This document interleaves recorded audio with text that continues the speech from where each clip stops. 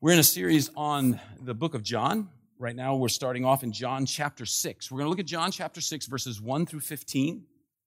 And I want to read that for you. And then we'll dive into this passage. Sometime after this, Jesus crossed to the far shore of the Sea of Galilee, that is the Sea of Tiberias. And a great crowd of people followed him because they saw the signs he had performed by healing the sick. Then Jesus went up on a mountainside and sat down with his disciples. The Jewish Passover festival was near. When Jesus looked up and saw a great crowd coming toward him, he said to Philip, "Where shall we buy bread for these people to eat?" He asked this only to test him, for he already had in mind what he was going to do. Philip answered him and said, "It would take more than half a year's wages to buy enough bread for each one to have a bite." Another of his disciples, Andrew, Simon Peter's brother, spoke up. "Here is a boy with 5 small barley loaves and 2 small fish, but how far will they go among so many?" Jesus said, "Have the people sit down." There was plenty of grass in that place, and they sat down. About 5,000 men were there. Jesus then took the loaves, gave thanks, and distributed to those who were seated as much as they wanted. He did the same with the fish. When they all had enough to eat, he said to the disciples, "Gather the pieces that are left over, and let nothing be wasted." So they gathered them and filled 12 baskets with pieces of 5 barley loaves left over from those who had eaten. After the people saw the sign Jesus had performed, they began to say, "Surely this is the prophet who is come into the world." Jesus, knowing that they intended to come and make him king by force, withdrew again to a mountain by himself. So we're in the book of John. We've been seeing along the first 5 chapters how Jesus is laying this groundwork to fortify, to prove his claim. I'm not sure how to express that. His claim that he's the Messiah, but also his claim that causes a lot more problems is his claim that he's the Son of God. His claim along the way that he was the mover of creation. His claim, all these claims keep adding up, and he's giving these, the Bible calls them signs. What is that? That's identifiers of something that's important for someone to see. You know, when you're driving down the highway, now we have GPS, so you don't even need to think while you drive. But when you're driving down the highway, and let's just say your GPS goes out for a minute, and you know, I'm looking for this exit. Suddenly, every exit sign becomes important because you're looking for that exit. And so understanding what the signs say is very key. And what's very key then, too, is what are you looking for? Jesus is giving signs, but we see in this passage, and we've already seen earlier, some of them are not looking for what he's showing them. They want something different, and we're going to get into that. And so I think about this because, you know, sometimes in our lives, really huge things can happen, but mostly in our lives are a long series of seemingly insignificant actions and decisions, right? Do you ever come home, for those of you that are married, or maybe some of you parents with somebody that, you know, what happened at work today? It's just a normal work day. Now you think about what you just said. You've just dismissed 8 hours of your life as insignificant. It's just a regular day. 8 hours of your life that's insignificant. And God says, and we saw this earlier, it is not insignificant. Those 8 hours of your life are incredibly significant. Because even the smallest of things become huge when God gets a hold of them. So today we're going to see some small things that are actually to God very big things when he's involved. We're going to see that our powerlessness translates into powerful things when Jesus is involved. Think about how hopeful and assuring that is. Think about that. Even the small instances of your life, the little, sometimes even little chit-chat in an office break room, things that you don't even think are that important. God says, I can use it. I can use it. You know, I share with you guys a lot of times the times I blow it in my life. So every once in a while I think I need to share a time when things go right in my life, that I actually do the right thing. And I've mentioned this before, but years and years ago, I led a youth group, and one of the things we did was like a sports ministry, and one of the things was karate, and I was taking karate and then teaching it to teenagers also. And the place where I took karate, it was basically a small class with 3 other people, and they found out pretty quick that I was a youth pastor working with teens, and that, you know, that I believed in God and Jesus and everything that comes along with it. And so I was the butt of a lot of jokes and mockery, and it was usually good-natured. Only occasionally did it get a little bitter and like they're really trying to hurt me. But most of the time it was just good-natured, We would be sitting there, maybe one point we were breaking some boards and then working on breaking some blocks, cinder blocks, and they were like, "Oh, is it okay for a God person to hit so hard? I don't know." I'm just like, next time we spar, I'm going to kill you. That's what I've. And so it just went on for 3.5, 4 years. 4 years of just being with these guys. We kind of friends, but a lot of good-natured ribbing and a lot of making fun. And then about 10 years ago, I got a call just out of the blue, and this guy says, "Hey, Bob," and he just said, "This is John from karate. Do you remember me?" That was 20 years ago. And I said, "Dude, yes, I do remember you." He goes, "I remember too. I remember how we made fun of you." I said, I remember that too, yeah. Yeah, haven't quite forgiven you for that. And he said, "We were watching you the whole time." And I said, "Oh, crap, I'm in trouble now because now they're going to bring up the time." He goes, "I've become a Christian." And he said, "It was a lot of things, but you were a part of it." And he goes, "I've started a church, and I'm the pastor. Can I talk to you?" And I was like, "Yes." He goes, "Remember Randy?" And I said, "Yeah." He goes, "He's a Christian too." He goes, "He works this shipyard, but he has a ministry there, and he tells people about Jesus." And he goes, "We were watching you."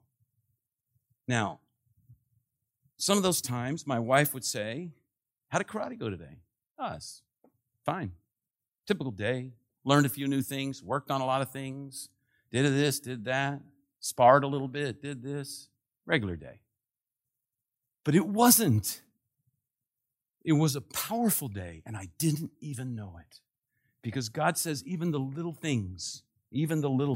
So today we're going to look at that. This is a longer introduction than I planned on having, but we're going to look at that. And before we do, because I would feel like things weren't complete if we didn't, we're going to go on a short rabbit trail, all right? Just a short rabbit trail, because this passage is a very important passage for a certain thing. And this is this. In scholarly circles now, and it's waning some because there's been so much proof that has come out about the Bible. But what is fashionable to say about the Bible among people who don't believe in the Bible is to say that it's a whole bunch of stories that were kind of told verbally for 100, 150 years, and finally all these church people said, "We got to get these stories together, and we'll make them into 4 books, Matthew, Mark, Luke, and John. And we'll use those 4 books to kind of codify this religion and make it work." And so what it is it's just a bunch of stories that got kind of blown up and made up for over 100 years that then just kind of got pulled into books. Okay, so that's what people.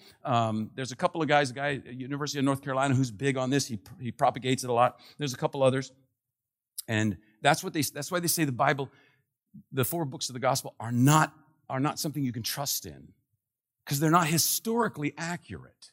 That's the big thing. They're not historically accurate. So, what do historians do when they look at a text and they want to decide if it's historically accurate? Well, they look at a whole bunch of things. We've talked about this a little bit. Names, geography. How do they use names? How do they use geography? Do they know how the money works? Do they know how the culture works? Do they know how religion works? Do the writers know all of these things? Right? And what we have is we've found through a lot of discoveries that have been made in the last 40 years is that the New Testament, the 4 books of the Bible, are incredibly accurate. They're accurate to a degree that's astounding. And we're looking at a passage that is one of the passages that reinforce that. So I want you to see this, and I just want to say this kind of quick. The feeding of the 5,000 is in all 4 Gospels. Now, let's remember, nobody disagrees on this. The 4 Gospels were written thousands oftentimes of miles apart at different times. There's absolutely no way in ancient times that the 4 writers could have coordinated anything. They're too far removed. The distance is too great in a time when obviously no internet, nothing like that.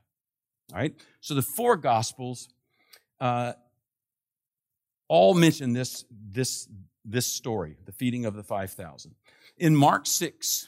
I'm just going to run through this fast. In Mark 6, it says that there's a whole lot of people coming and going. The area right now is very busy. A lot of people are traveling. But Mark doesn't tell us why a lot of people are traveling. But John does. In this passage, John says it's the Passover time. We know historically, when it's the Passover, tens, sometimes hundreds of thousands of people are moving towards Jerusalem especially. There's all these people going around. There's a lot of traveling going on. And so this explains the traveling. So here's what we see. Suddenly, a passage in Mark is explained by a passage in John with two people who could not have coordinated this. And so this keeps, and it just keeps going. In John 6:4, it says it's Passover. In John 6:5, Jesus asks Philip where to buy bread. They're in the middle of nowhere, and Jesus turns to Philip and says, where can we get bread? Philip, where's the closest Food Lion? That's what he's saying. Well, why would Jesus ask Philip? Why Philip? Well, we see that in Luke 9:10, in Luke, a totally different book, the feeding is near the town of Bethsaida. In John 1, a totally different part of John, different from Luke, we find out that Philip is from Bethsaida. So it is natural for Jesus to say to Philip, where can we get bread? Philip's the local guy. He knows where 7-Eleven is, right? He knows where the Wawa is. He knows where they can get as much stuff as possible.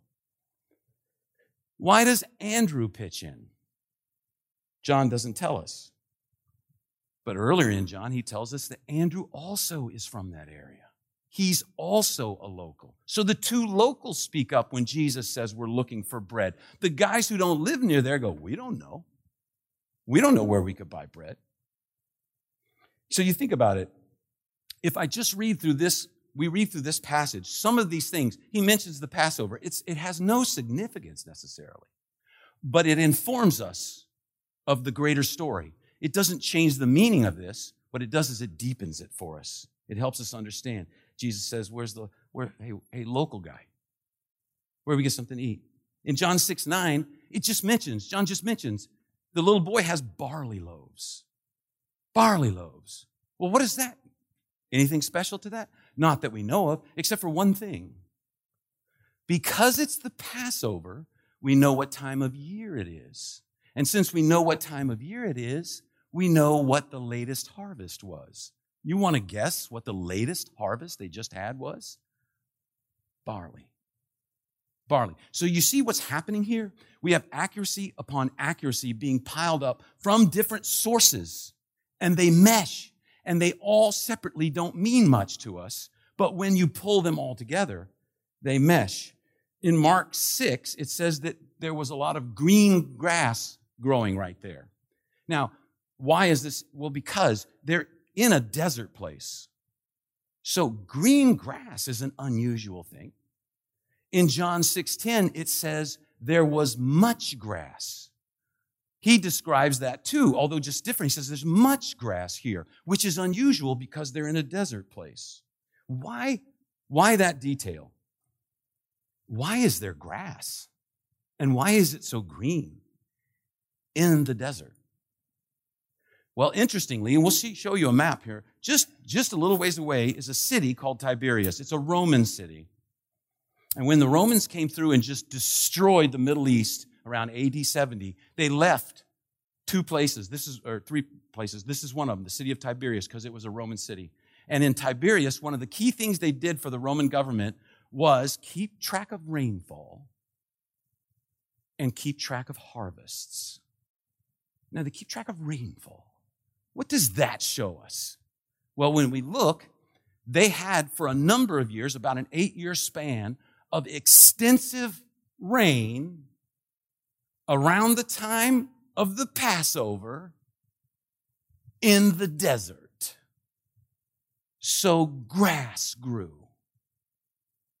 Unusually large amounts of grass grew in the desert right at the time that John is describing. Now, what does this show us? When you think about this, what does this show us?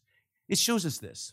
It shows us that the four gospel writers were not people who just were putting together stories. They were there. Who would know for a 6 to 7 year span there was extensive grass in a part of the desert in the middle of nowhere? Who would know that? Only someone who had been there. So now we know they're eyewitnesses. And they get, and think about this, they get the minute details right. The minute details they get exactly. Now, what makes us think that if they get the minute details right, they can't get the big ones right? I've read a lot studying this passage. There's a number of people that say, okay, they were mistaken. What happened was, and they found that they had this food available that they didn't know about, or maybe because the little boy shared his food, everybody decided to be generous and share their food. They go to great lengths to explain why that miracle didn't happen. And then they say other things, like one guy said, the idea of grass growing in the desert is ridiculous. And I'm like, hello, you've missed something. Because it's true. And so what are we saying here? If the gospel writers got the minor details right, it's logical for them to get the major details right. The major details, like what Jesus taught, the miracles, because we have texts that are proving themselves to be historically reliable. And that's very important for us as believers in Jesus Christ. Because why? Because we base everything on the text. We base it. The truthfulness of the text informs us, so then by faith, we take this step to trust that Jesus is the Messiah. So the truthfulness, the accuracy of the text is key. It's a key. It's very key for us. All right, rabbit trail over. Here we go. Feeding of the 5,000. I got to hurry now. First thing, he says, sometime after this, Jesus crossed to the far shore. Oh, we're going to see the setting. He crossed to the far shore of the Sea of Galilee, that is the Sea of Tiberias, and a great crowd of people followed him because they saw the signs he had performed by healing the sick.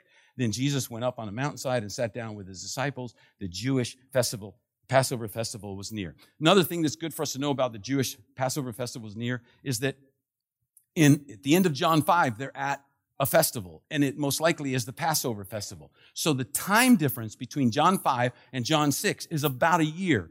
At least 6 months. The only other big festival they would mention maybe there's another one that's 6-8 months away. So we'll say 8 months to a year difference. So there's a significant time gap here between 5 and 6.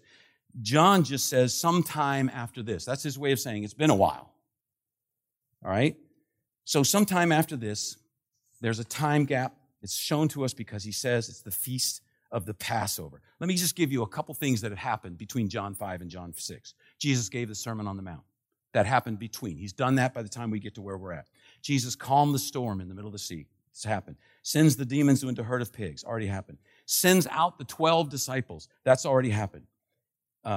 King Herod kills John the Baptist. That's happened not that long ago. And he's done many healings. So he's helping us set the stage for this event. The disciples have returned from this ministry all over Galilee. Jesus has ministered nonstop to people. They're tired. He's tired. So it seems like what he wants to do is he wants to head to a deserted part of the country and just have some downtime with the disciples. Maybe debrief them about what they've been off doing and then explain to him some of the things he's been doing while they've been out and just spend some time kind of strengthening themselves. And so this is the setting that's going on. One other thing about the setting that's going on, let me just tell you, I'm swamping you with historical stuff, I know this.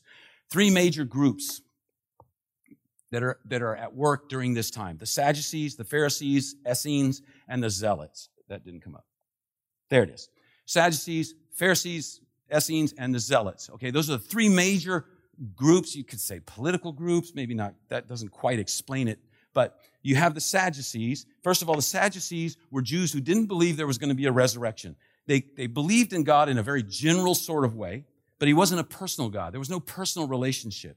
That's why for the Sadducees, Jesus was the worst, because he was contradicting everything they said. And so their natural outlook, you think about this. If you believe there's a God out there somewhere, but you're not really sure about how this thing all works, and you're just not, so it's just kind of way out there, and you don't think he's personal, and you don't think there's any afterlife, so what do you live for? You live for the here and the now. That's the only thing worth living for, is the here and the now. Get what you get while you can, right? Make as much as you can. Enjoy life, because once it ends, it ends. So when the Romans wanted to get some Jews who were compliant and would work with them, the Sadducees were the one. The Sadducees are the ones who run the temple, because that's where all the money is. That's one big, but also because they'll do what the Romans tell them to do. So that's one of the big groups. Worked with the Romans, made lots of money, ran the temple, lived for today. There's nothing coming. Second big group, the Pharisees, along with the Essenes. The Essenes are people who lived out in the desert. They took the Pharisee to the way out extreme. But the Pharisees, they were the strict religious people, obey the law. They were very moral. They were very righteous in that sense. They made a point of separating themselves from people who were unrighteous and condemning them. We say around here, everybody's welcome, nobody's perfect. Anything can happen when God's involved. The Pharisees would hate that. They would hate that. They would say, no, everyone is not welcome. No, it's not true that nobody's perfect. There's a few of us who have achieved this. We're as close as you can be to perfect. We're the righteous ones. And so they would separate from people they considered unrighteous, and they would condemn them. They were the elitists. They would say, we live right. We do God's will. And so God is going to, once he sees how good we are, and we live right enough, he's going to come down and cleanse this land. All right? So they were very strict, moral, religious people. Then you have the Zealots. The Zealots were the freedom fighters or the terrorists. It depends on which side you're on, right? One man's freedom fighter is another man's terrorist. Right? So the Zealots are the freedom fighters, they're the terrorists. They would say, look, this is the deal. You serve no one but God. You serve no one but God. So to them, paying taxes was a grave sin, because you're serving someone else. You're allowing yourself to be. So they wouldn't pay taxes. They would recognize no king. And they believed violence was not just okay. Violence was ordained by God. It was their job to kill the unbelievers, or even the Jews who weren't behaving correctly, who were paying taxes. They were strong. Their stronghold was in the Galilee. And their major stronghold was a small city called Gamla. But in the Galilee, and we know this from some writings from some Roman commanders, they would tell their troops, new troops, you never go out alone at night in the Galilee. You will find a knife in your back. You go in groups in the Galilee. You always watch your back in the Galilee, because that's where the zealots are. Now, it's interesting. Jesus had a disciple named Matthew who was a tax collector. And Jesus had another disciple who was a zealot. Can you imagine those two? They're one of the 12. I can imagine going on trips. Jesus goes, let's see, you're together. Yeah. Simon, you and Matthew, you're rooming together. See how that works out, right? Neither one of them sleep the whole night. What are you doing?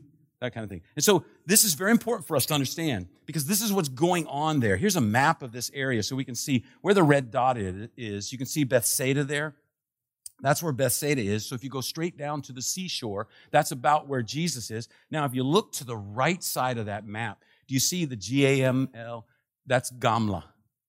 That is the hotbed of zealots in all of Israel, right there. Very famous. Oh, man, I just love history. When the Romans came to conquer, one of the cities they had the worst time with was Gamla. Because they said they fought like demons.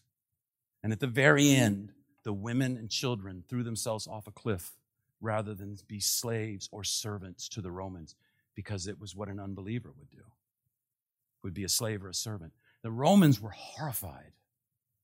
We have one Roman commander, a guy who was like a lieutenant commander, and he said, what kind of people are these? So understand, this is what's going on here. This is the setting. This is where Jesus is teaching. All right?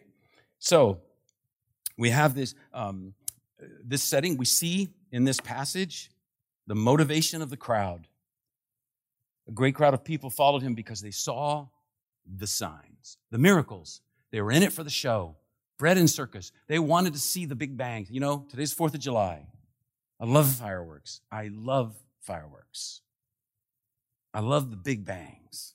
I love the big explosions. I love that stuff. This is what they're saying. Yeah, it's like a rock concert. Jesus, Jesus, Jesus, Jesus. You know, and I'm going to talk for 45 minutes. No, miracles. We want miracles. Right?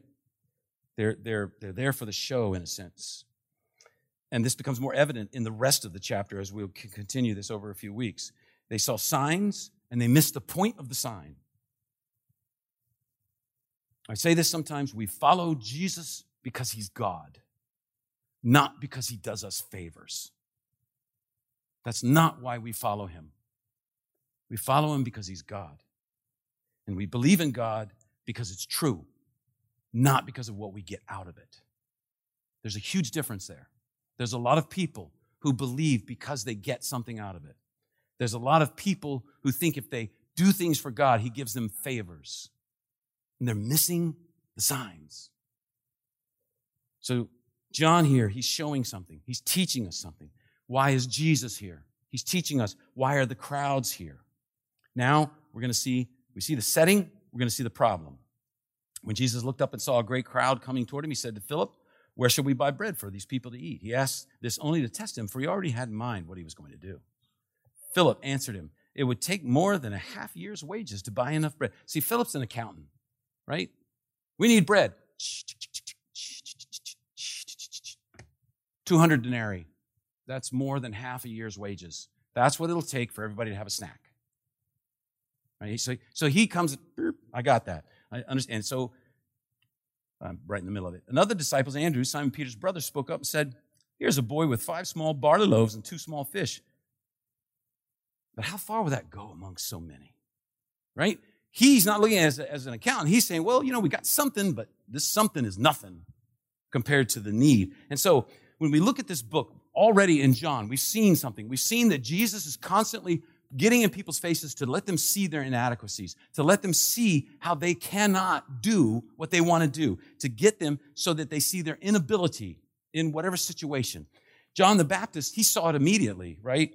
He said, he must increase, I must decrease. John the Baptist said, I'm not even worthy of latching his sandal, which is the job a slave, the lowest member around, would do. And John says, I'm not even worthy of being the lowest person, the slave. He says, I understand who Jesus is. I understand where I am in this. Nicodemus, Jesus said to him, you're a religious leader of the whole nation? And you know what? There's a birth that even you need. You need the new birth. You're not excluded. The woman at the well, Jesus, remember he said, we can talk about religious stuff all day, but your life is totally messed up and I am what you need. The man at the pool, Jesus said to him, hey, let's face the facts. You're never getting in that pool because you can't. Now, do you really want to be healed? Because I know what you need. And now, Philip, where can we get food? Philip goes all accountant, calculates the cost. The answer is too much. We don't have it. Philip's just saying, there's no way, Jesus. There's no way these people are going to get a snack. Andrew says, well, I found this little kid. I say, hey, kid, come here. Can you imagine the kid's like, stranger danger, stranger danger. He's, hey, kid, what you got in your bag there? What you got in your bag? My lunch. Let me see. Give me that thing, Say, hey, we got this lunch, right? We got this lunch this little boy has. It's a Lunchable. As soon as I saw that, I said, oh, the little kid's got a Lunchable. Five little loaves, 2 fish, comes with a plastic fork and knife, little thing of tartar sauce that he can spread on it, just like a Lunchable. So then I thought, well, let's look up Lunchable. And this came up, and I was like, well, that's great right there. That's great. And so I should get away from it. We'll all stay. Okay. It's important for us to understand. If you leave Jesus out of your calculations, you'll come up short every time. And that's what he did. That's what Philip did. He made straight calculation and said, there's no way.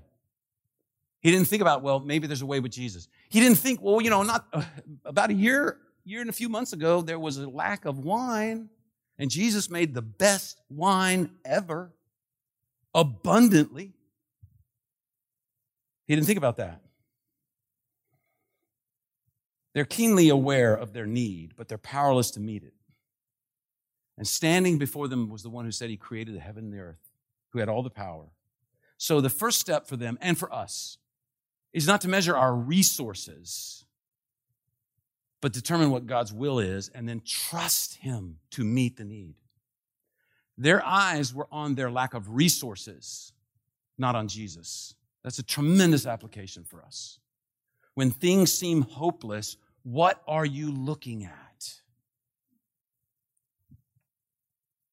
So Jesus is getting them to see the impossibility of the idea that they'd be able to feed these people. And it tells us he already knows what he's going to do. He knows he's going to do this. He wants them to learn something. Think about that. He wants us to learn something. He's teaching now. He wants them to learn a lesson, but will they learn? He wants us to learn a lesson, but the big question is, will we learn? See, we think we're competent to run our lives. And then we find times where we become powerless, and oftentimes at the same time we're prayerless, and we think we can do it. And maybe things go good for a while. Maybe things are going good for you right now, but then struggles come, issues come, problems come, tragedies intervene in your life, marriage problems. Or maybe you say, I wish I was married, and that's a problem. Or problems with children, or you say, I wish I had children, that's a problem. Health problems, financial problems. What happens at some point in your life, and at different times of your life, powerlessness creeps in because we need his power. And he wants to show his power. He's going to show his power. He already knows that. He just wants to get them their attention and get them invested in the whole situation so that then they will see the power that he has. The Bible talks a lot about power. In Ephesians 1, Paul says, I want you to know the power, the incomparable greatness of the power of God that raised Jesus from the dead. Paul says, this is available to you. And he uses, this is very interesting. This is like another rabbit trail. He says, incomparable greatness of his power. He uses 3 Greek words that are incredibly expressive. All right?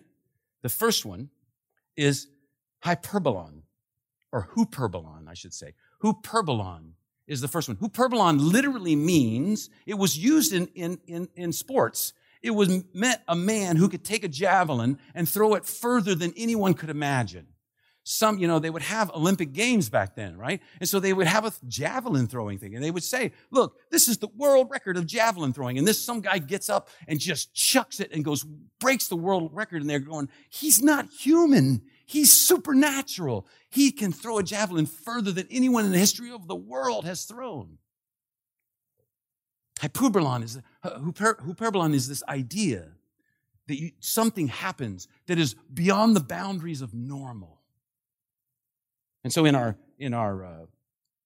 Bibles, it's called, they translate it incomparable. There's nothing to compare it to. And then there's megathos. Okay? Megathos, you kind of start getting mega. You start getting an idea of the word, of what megathos means. It's this idea of this extreme mega greatness. And then dunamos. Dunamos is the word for power. It's where we get the word dynamite. But dunamos has this idea of a power that's been harnessed that can do an incredible, incredible thing. It's not power that goes crazy. I don't know if you read the other day, they caught some guy illegally transporting 32,000 pounds of illegal fireworks. And so they put them in the bomb truck, the truck where they detonate bombs in.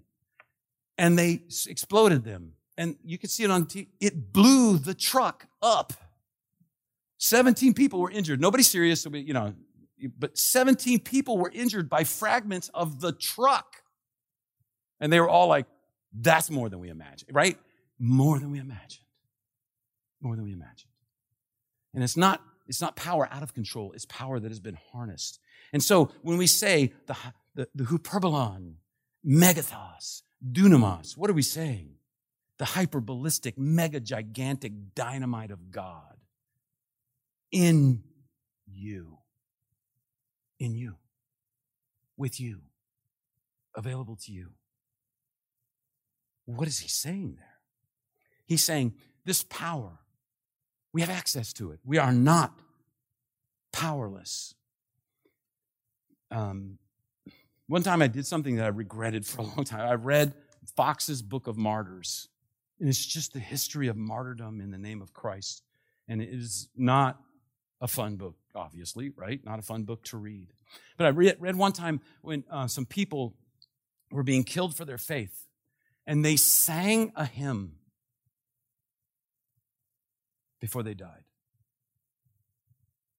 And the Roman centurion who was in charge said, they have a power we don't know.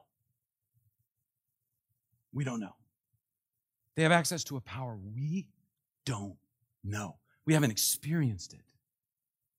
It is hyperbolon. It is beyond the boundaries of reality. It's megathos. It's gigantic in a way that we can't comprehend. It is power that is something beyond our ability.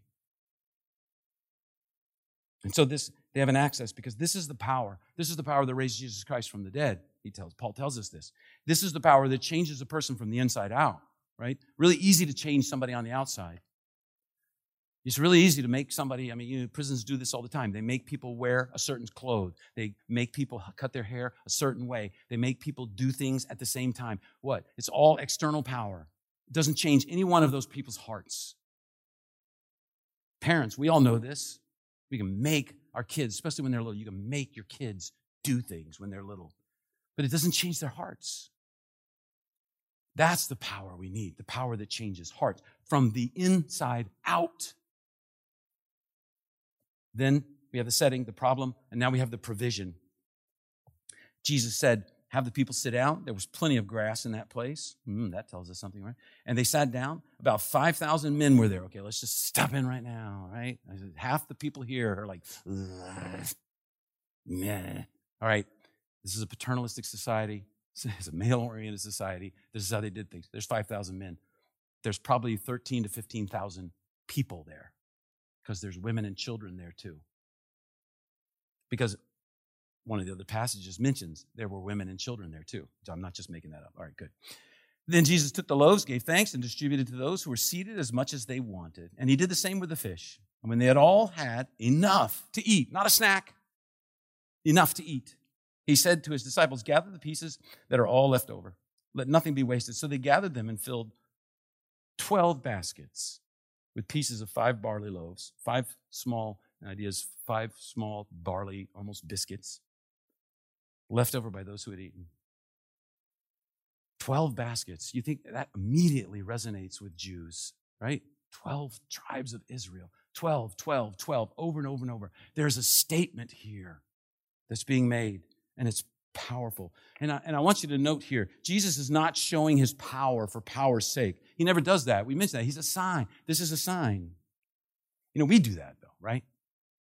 We want people to see our power. We want people to see our worth. We want people to see our greatness. We want people to think that we're something, that we're somebody. We talk about maybe someone we know that other people go, oh, wow. We get stuff so other people can go, oh, that's really cool. You're important. You're great. You're cool. Whatever. Does people say we're cool anymore? I'm really out of it. We love to know the things that no one else knows, right? That's why people gossip. That's why people love to have the inside story, to spill the tea, right? Some things I get right? Because we love to know the things that no one else. We love to be someone that people go, oh, you know about, oh. So we feel a little bit important. I tell you sometimes the good things. I tell you sometimes the bad things I do. Not too long ago, Bill and Grace Manning were here. They're living on the Arizona reservation, doing incredible things for the kingdom of God amongst the Navajo people.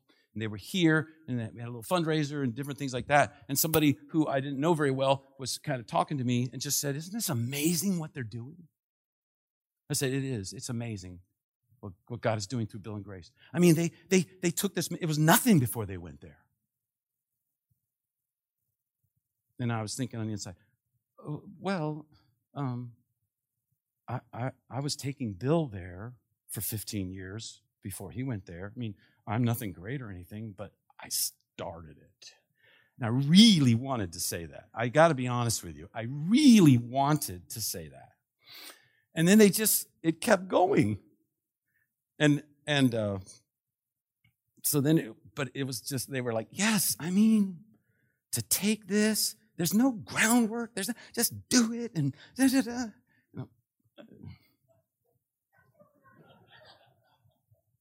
I want to do this. Come on. And this is actually a small victory. I did not say anything. As much as it was killing me to say, I started the stinking ministry, okay? Yes, they're doing a great job and things that I never imagined, but I freaking took them there for the first time. They didn't know the Arizona reservation apart from me, you moron. No, I wasn't thinking that. But why? Why? Because I want to be somebody. We all want to be somebody. We all want to be recognized. We all want to feel like we've done some things in our lives that mean something. That means something important. It means something that will last. Why do people put their names on buildings? They want to last. They want to mean something. So we do that. Jesus is not doing that. He wants to show them there's this power. It's available to you. You know, he's saying, in a sense, to us, don't come in here and set your sights too low. Don't come in here. Don't tune in online and say, you know, I need a little bit of encouragement, a little bit of inspiration to get me through the week. Your sights are way too low when you're aiming like that. He's saying, you know what?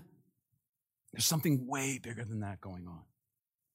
Because he doesn't say to Andrew and Philip, oh yeah, no money, not enough food? Watch this. You know, he doesn't, hey kid, watch this. He doesn't do that. And there's an overabundance. Remember the water into wine at Cana? What was Jesus saying? He was saying, I'm the Lord of the feast. I'm the Lord of the feast. There's an overabundance. Even the smallest of things, and here we go, right from the beginning, the smallest of moments in your life, the smallest of times in your life have great potential in Jesus Christ.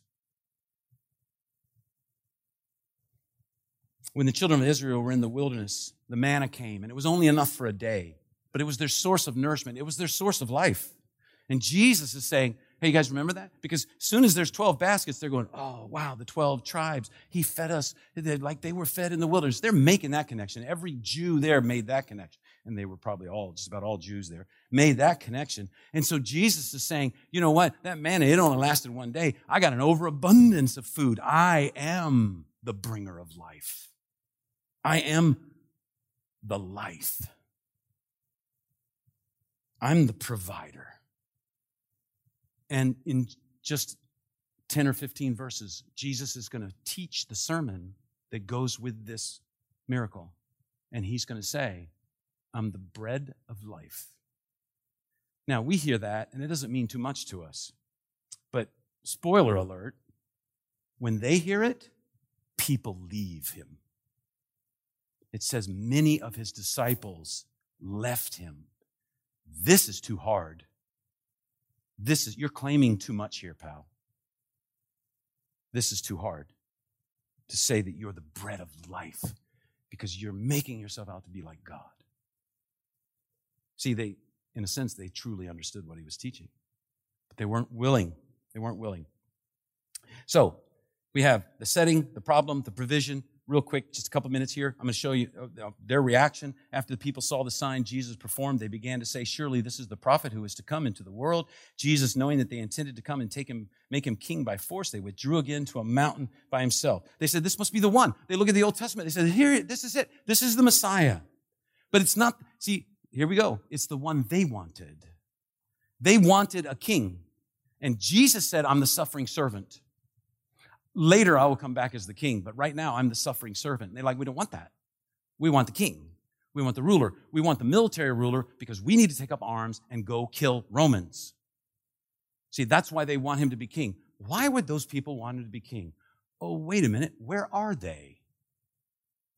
They're in the center of the zealot movement. So probably most or a huge part of those people there are zealots. Now, just think. Think if I was a zealot, what would I be thinking? Let's see. We need an army. We need a king to raise an army. This guy has a lot of people following him. That's a good plus. He raises people from the dead. That helps in a battle, right? He heals terrible wounds. That helps in a battle. And he can make enough food appear out of nowhere to feed an army. That helps. You're the man. It's simple.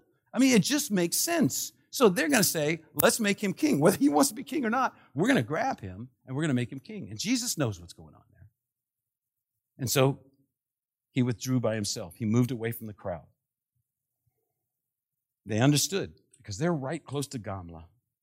And they wanted a king who would lead them into battle and free them from the oppression of Rome. They did not understand that Jesus says, look, I'm your king, but I'm going to free you from an oppression that is much greater than the oppression that Rome has put upon you.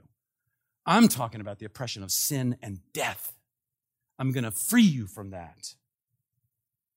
The grip of sin and death that grips all mankind. And that took a greater power than they could imagine. And so they were seeing through the lens of their immediate felt needs. And man, don't we do that. We become overwhelmed by our circumstances and we lose sight of the big picture, that there's a greater picture, that there's a more important picture. And then we don't trust God. We don't believe that he has what's best for us. And so what does this teach us real fast? It teaches us this. It teaches us we need power. The disciples realized they couldn't feed the people. They needed help. They needed something. They didn't know what it was, but they needed something. And Jesus said, I'm the something. I'm the power. Those times I talked about when we feel powerless, we need to be taught. We need to be learners in the midst of those times that the power of God is still available. And this shows us something else. And here we go, the hard teaching. He deserves our all.